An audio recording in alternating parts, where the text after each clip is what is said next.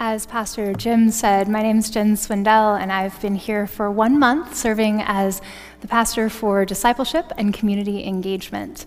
And being asked to preach, we follow something that's called the lectionary, which is a 3-year rotation of different scriptures. And nothing says first sermon like a brood of vipers scripture to get started on, right? So we are going to spend a little bit of time unpacking this Advent message and to be able to take a look at it because it's actually pretty unique. It occurs about 30 years after the nativity that we're talking about coming. See, John the Baptist was about 6 months older than Jesus. We hear about him in those stories where Mary goes to Elizabeth, her cousin, when they're both expecting. And so even long after the arrival of baby Jesus, we hear a story where those folks still don't quite know what's happening. Most of humankind was unaware of what was about to happen with Jesus' ministry. Isaiah foretold that one would come before Jesus to prepare the way. And John the Baptist isn't exactly a picture-perfect person one would expect to usher in a Messiah. In fact, he was a pretty weird guy. Our scripture talks about how he was dressed in camel's hair and that his main source of food was locusts and honey. But then again, we probably wouldn't have picked a baby born in a manger and to choose to die on the cross to be our Savior either. John was different than what those religious leaders he was talking to, had seen before. He baptized for cleaning and repentance. Jewish folks were used to some cleansing rituals, but not quite like the ones he was doing, and they wouldn't have drawn the crowds that he did. So these Pharisees and Sadducees that came in, they were religious leaders. They were men of the temple coming, trying to figure out if this really was the prophecy that had come, if things were being fulfilled the way they would. But John wasn't like what the priests expected, and that was because God was doing a new thing. Through Jesus and through John the Baptist, God continues to do new things. Through us, each of us in the story of God still speaking today, God is ready to do a new thing. And so, in our scripture, besides some axes and things, what's the heart of what John and those leaders are talking about? And it's bearing fruit. John warns them that God is looking for those who bear fruit worthy of repentance. And his warning is a little scary, that an axe is waiting at the bottom of the tree for those trees that are simply looking good or just existing, to cut those down in favor of those who bear fruit. Like I said, it's not exactly a warm, fuzzy Christmas Hallmark movie kind of scripture, but it's important. Just like we had 2 scripture readings for our Advent wreath this morning, it is always interesting to use various translations of scripture.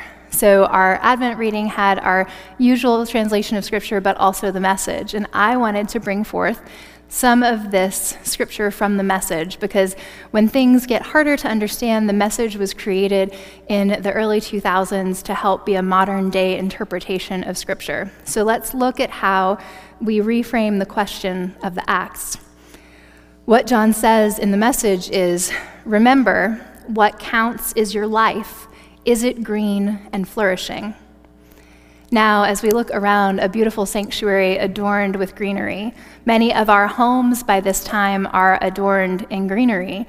This time of year, even though it might be a bleak winter, we long for greenery. Here in a couple of months, we'll be longing for the greenery that comes with spring, with flourishing and things to share, the flowers, the new life that comes with flourishing. And it's our job to give that gift to others as well. The Message translation continues when John says, I'm baptizing you here in the river, turning your old life in for a new kingdom life. The real action comes next. Jesus, the main focus. Compared to him, I'm a mere stagehand. He will ignite the kingdom life within you. a fire within you, the Holy Spirit within you that will change you from the inside out. Today, many years later, we're blessed because we've already received the gift of the Holy Spirit. When John was speaking, the Holy Spirit had not yet come down. We hadn't had Pentecost yet. And so we get to celebrate that we already have that within us. And it's our job to take this Advent season and to kindle some of that fire within us and to share that light of Christ in all we do. So that's a lot of background coming in to our Advent, with the promise of looking at this as more than just a countdown. So if we've got our Advent wreath, or at home, maybe we have a daily calendar, we know what we're counting down to, and that's the birth of Jesus, Christmas. The season of Advent brings a lot of ways for us to mark time. We light our candles each week. Maybe at home, we open up a door each day for a piece of chocolate, or at my house, it's a Lego man that comes out of our Advent calendar. We have our daily devotionals that might be special for the season, or our own traditions, our lists to check and to look forward to as we host and greet and gift and feast together. And this waiting in Christmas is fun, mostly because we know what we're waiting for, and we know the wait is going to end. Most of the time when we're waiting, we don't have a countdown. We don't know when the waiting is going to end. Much of what occupies us with waiting isn't always the light and joyous waiting of an Advent calendar. Maybe we wait for love or marriage without knowing when that person might come. We wait for children without knowing when we might conceive or be approved for adoption. We wait in loneliness for a call from someone to reach out, or we wait for a diagnosis or a solution to our health concerns. Maybe we wait for justice or mercy and compassion while feeling a little helpless in being able to work for that ourselves. In this season, we celebrate waiting for hope, love, joy, and peace.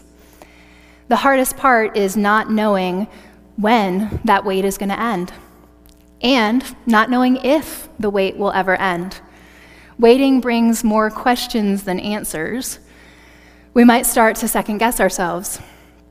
Should we continue waiting for this thing? What if our plans aren't coming the way we had hoped? Should we hold out for that heart's desire? Maybe we question if our heart's desire is God's heart's desire, and if we should regroup. Or maybe we just ask the question, like the Psalms, how long, O Lord?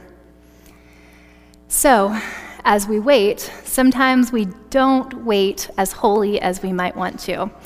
And a good, beloved example of not waiting as we should comes from one of my favorite books, Are You My Mother? By Dr. Seuss. And so this, if you haven't read it, is about this little bird who runs away from the nest and goes everywhere looking for his mom, who had just stepped away to get him something to eat. He goes to the dog, saying, "Are you my mother?" He goes to a cow. He goes to construction vehicles, asking, "Are you my mother?" All because waiting is hard. And so sometimes we can be like the little bird, especially in the Advent season. We get a little bit frantic in the December hustle and bustle, pulling us in different directions, checking our lists and commitments and calendars, preparing and getting ready, all to be looking for everything in all the wrong places.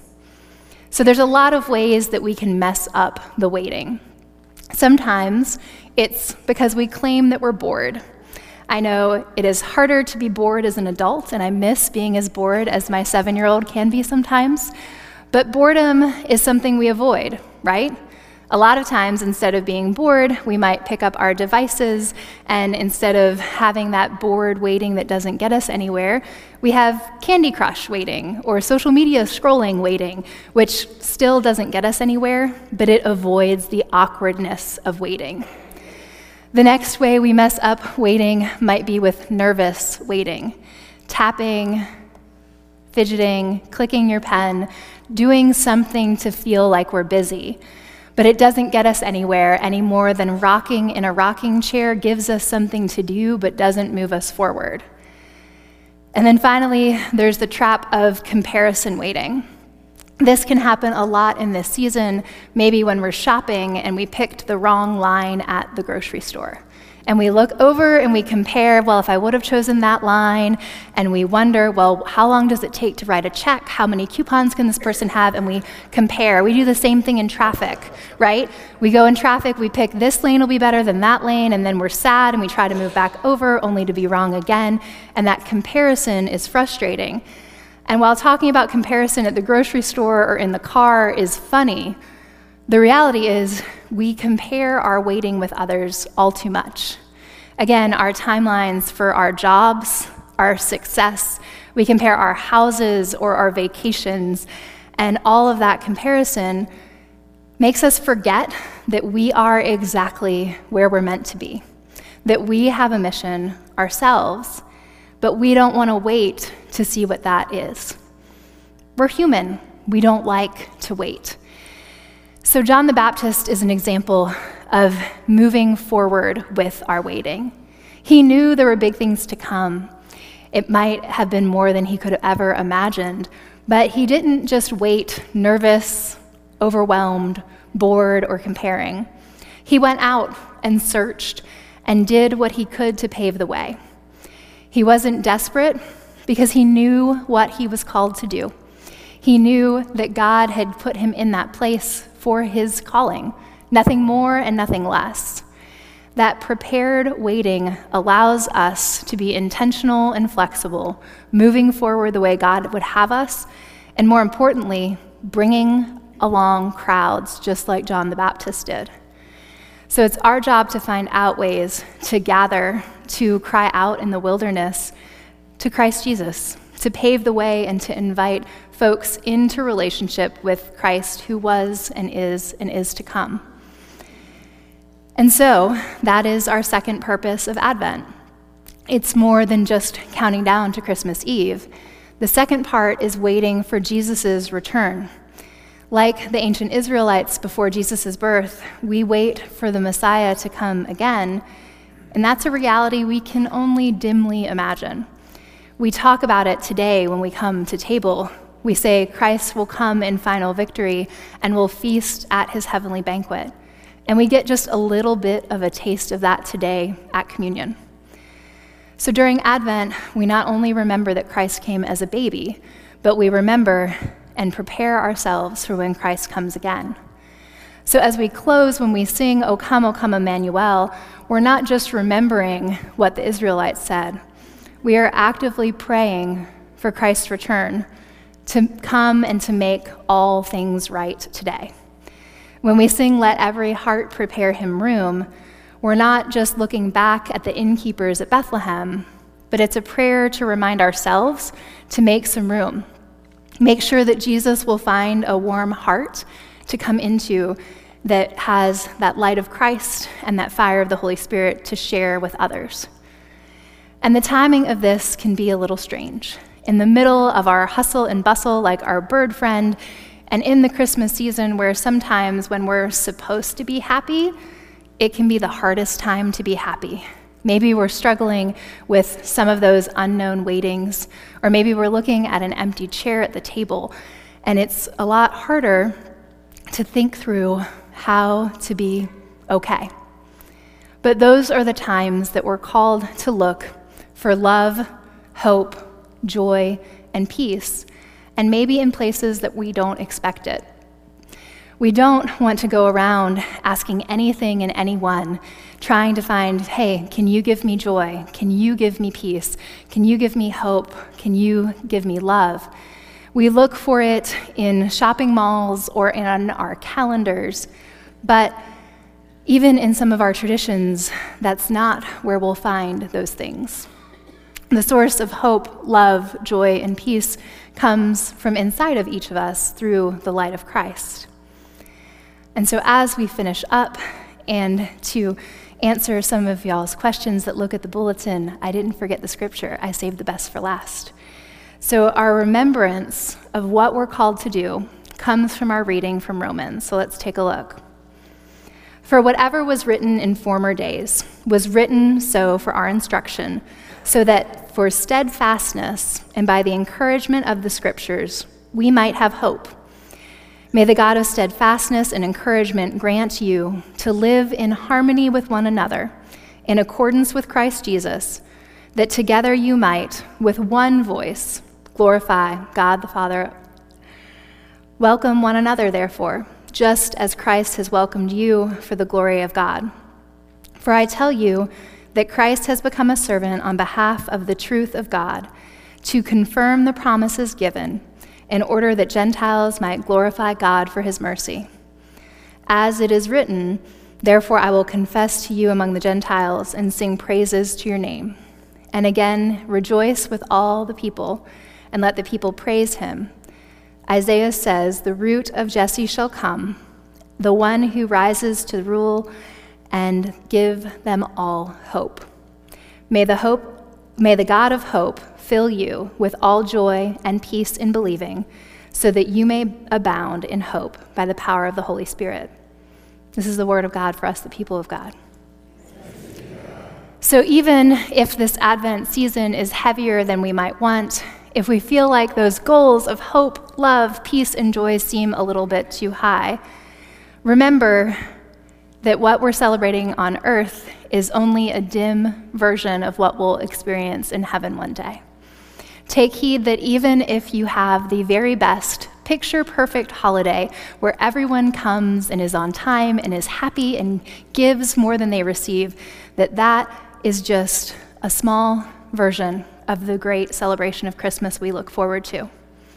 So I invite us all to take a pause, to look at this season as more than a countdown, and to seek out those unexpected places that will allow light to shine in the darkness, and to allow ourselves to receive that light from someone else if we need more light, and to hold hands and to wait together for Jesus to come. I'm going to read that last line of our scripture one more time as we end. May the God of hope fill you with all joy and peace in believing, so that you may abound in love by the power of the Holy Spirit. Amen.